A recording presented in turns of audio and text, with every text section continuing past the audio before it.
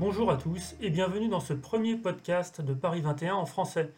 Je suis François Fontenot, je suis le directeur adjoint de Paris 21 et aujourd'hui j'ai l'immense plaisir de recevoir Madame la ministre Elisabeth Moreno, ministre du gouvernement français chargée de l'égalité entre les femmes et les hommes, de la diversité et de l'égalité des chances.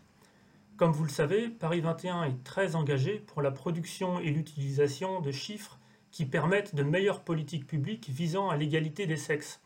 Nous travaillons en étroite collaboration avec ONU Femmes, avec d'autres partenaires, et avec de nombreux pays en Afrique, en Asie, en Amérique latine, pour que des progrès concrets soient faits dans le cadre plus large des objectifs de développement durable.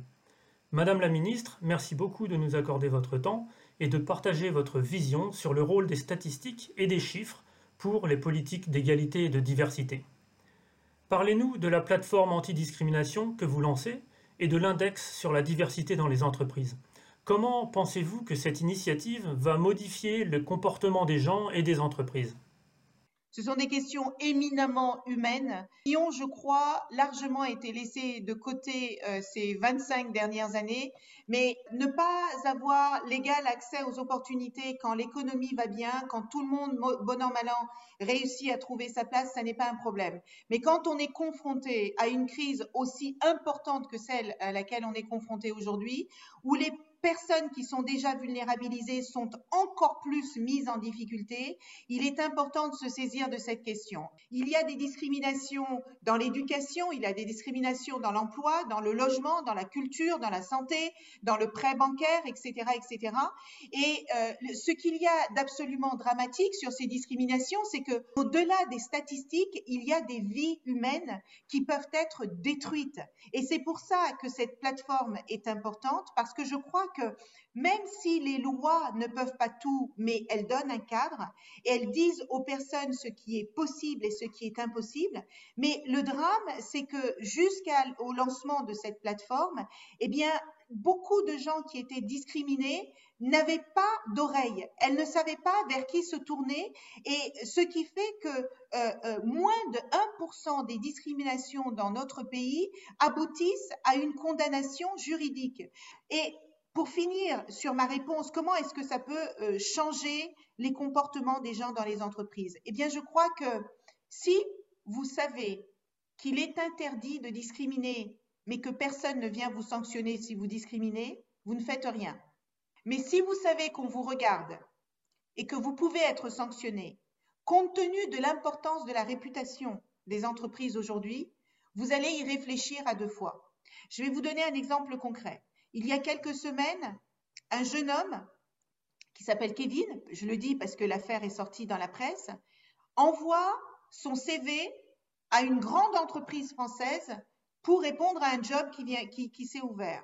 Dans les 3 minutes qui suivent l'envoi de son mail, il reçoit un mail de la personne à qui il adressait son message, qui pense envoyer une réponse à un collègue de son bureau et qui dit, donc Kevin habite à Fleury-Mérogis, encore un Portugais qui postule pour entrer dans notre entreprise et en plus, il sort de prison. Pour faire ce genre de choses, ça veut dire qu'il y a une culture de la tolérance de la discrimination. Et nous devons impérativement lutter contre ces cultures de la tolérance parce que c'est inacceptable. Quand on a mis en place l'index égalité professionnelle, ça fait 48 ans maintenant qu'on dit qu'il ne doit pas y avoir de discrimination salariale entre les femmes et les hommes. 48 ans. On est en 2021 et il y a encore un écart entre 9 et 25% sur les salaires entre les femmes et les hommes, rien que parce que vous êtes une femme. Et c'est en ça que j'espère que les mentalités vont changer. Quand elles ne changent pas naturellement, il faut forcer le changement et c'est l'objectif non seulement des lois qui sont mises en place, mais également des outils tels que cette plateforme anti-discrimination qui a été lancée il y a quelques semaines.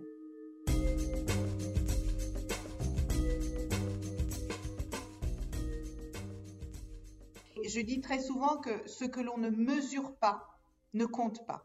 Si vous n'avez pas des moyens de suivre votre progression, et les chiffres sont le meilleur moyen de suivre votre progression, eh bien, vous ne pouvez pas progresser.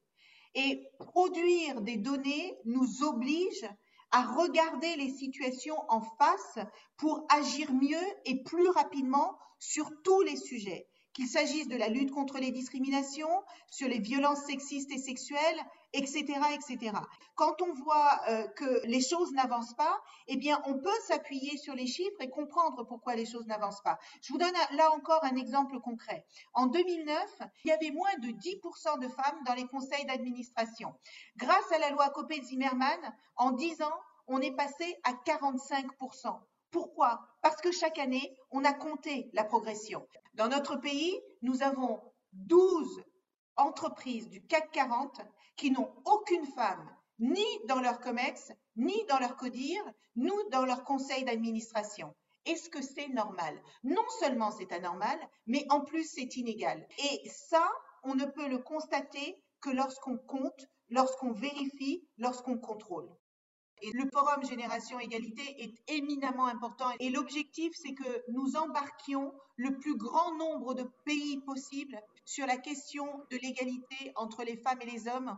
C'est d'ailleurs d'autant plus important cette année, parce que quand on a pensé à ce forum Génération Égalité, la situation n'était pas aussi dramatique qu'elle l'est aujourd'hui pour les femmes, que ce soit dans les droits sexuels et reproductifs, que ce soit dans l'économie, que ce soit dans le respect des droits partout dans le monde.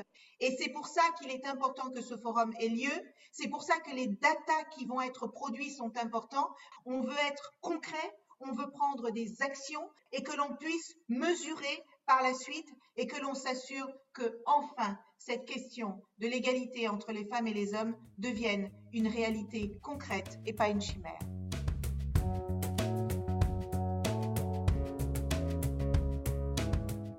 Comment, d'après vous, le secteur privé peut être un moteur dans ce combat pour l'égalité des chances, l'égalité des sexes? C'est une très bonne question et c'est un sujet qui me tient très à cœur parce que notre monde aujourd'hui est totalement numérisé, totalement digitalisé. Les plus grandes opportunités professionnelles sont dans les sciences, les technologies, les mathématiques, l'ingénierie. Est-ce que vous savez la proportion de femmes qui travaillent dans le secteur de la tech aujourd'hui en France? 30%. Est-ce que vous savez combien de femmes sont à la tête de start-up? 12%.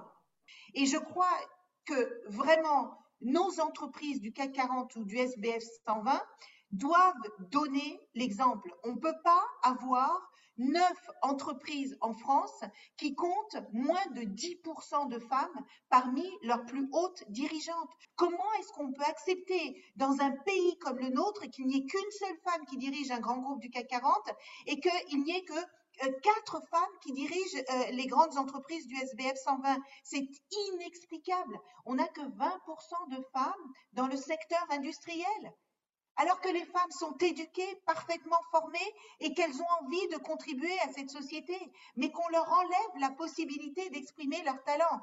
Donc moi, je suis convaincue que cette question d'égalité femmes-hommes est un réel facteur de performance. Je pense que peut-être vous avez eu connaissance de cette étude qui a été menée par Merrill Lynch et qui dit que les entreprises où les femmes sont les plus représentées au sein des instances de direction sont aussi les entreprises qui affichent les meilleurs résultats financiers dans le ROE.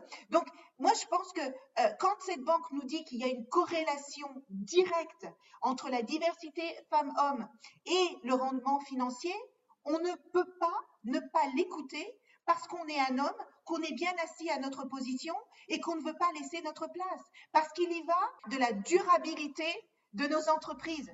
Et donc, il faut être extrêmement précautionneux parce qu'il y a des entreprises qui vont finir par disparaître. Le coût des inégalités dans notre pays, c'est 150 milliards d'euros. Est-ce que nous pouvons nous permettre, en cette période de crise historique, est-ce qu'on peut se permettre de passer à côté de 150 milliards d'euros? Je veux bien qu'on me l'explique. Et je suis même surprise que les conseils d'administration laissent encore passer ce genre de choses. C'est irresponsable.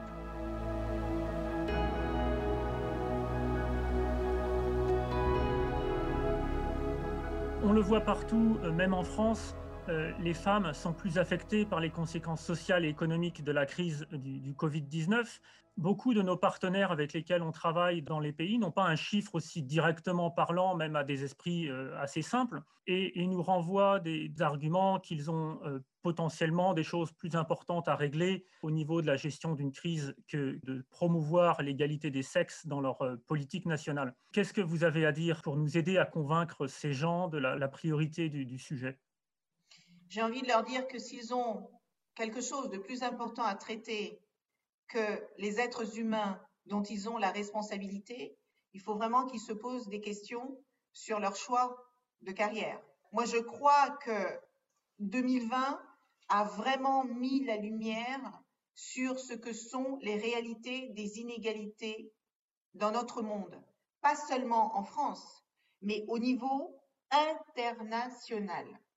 Et vous avez bien vu que les métiers qui ont été les plus impactés, eh bien, ce sont les métiers de première ligne et ce sont les métiers de la santé, de l'éducation, de la propreté, de l'alimentation, de la distribution, etc., etc. Et qui est à la tête de ces métiers qui font tourner notre pays, sans lesquels notre pays ne fonctionnerait pas normalement? Eh bien, ce sont les femmes la plupart du temps. Et ces métiers sont souvent les moins rémunérés, les moins valorisés, les plus précaires et surtout, ils sont majoritairement occupés par des femmes. Cette pandémie nous donne l'opportunité de repenser les valeurs de notre société. Et parce que les femmes ont été en avant-poste durant cette crise et qu'elles le sont encore aujourd'hui, nous leur devons de jeter une lumière forte sur ces inégalités dont elles sont victimes et de se saisir de ces questions et de faire en sorte que chaque femme puisse saisir les opportunités qui sont données aux hommes aujourd'hui de réussir. Et quand je parle de réussite, je ne dis pas devenir patronne du monde. Vous savez, tout le monde n'a pas envie de devenir patron du monde, mais avoir un salaire décent, avoir accès à une opportunité professionnelle qui réponde à nos aspirations. C'est le minimum que nous devons à chaque citoyen et citoyenne. Et je ne vois pas pourquoi les femmes seraient laissées de côté dans cette bataille. Et quand tout va bien, on nous dit que c'est pas le moment. Quand tout va mal, on nous dit que c'est pas le moment. Alors c'est quand le vrai moment? Eh ben, je pense que c'est maintenant.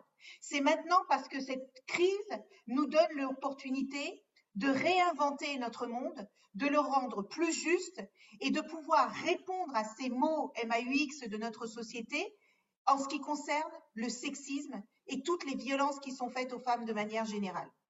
Merci beaucoup, Madame la Ministre, pour avoir partagé avec nous votre passion et votre vision pour l'égalité des chances, l'égalité entre les genres, et pour essayer d'utiliser des chiffres pertinents en appui à ces visions et avec un souci de cohésion sociale.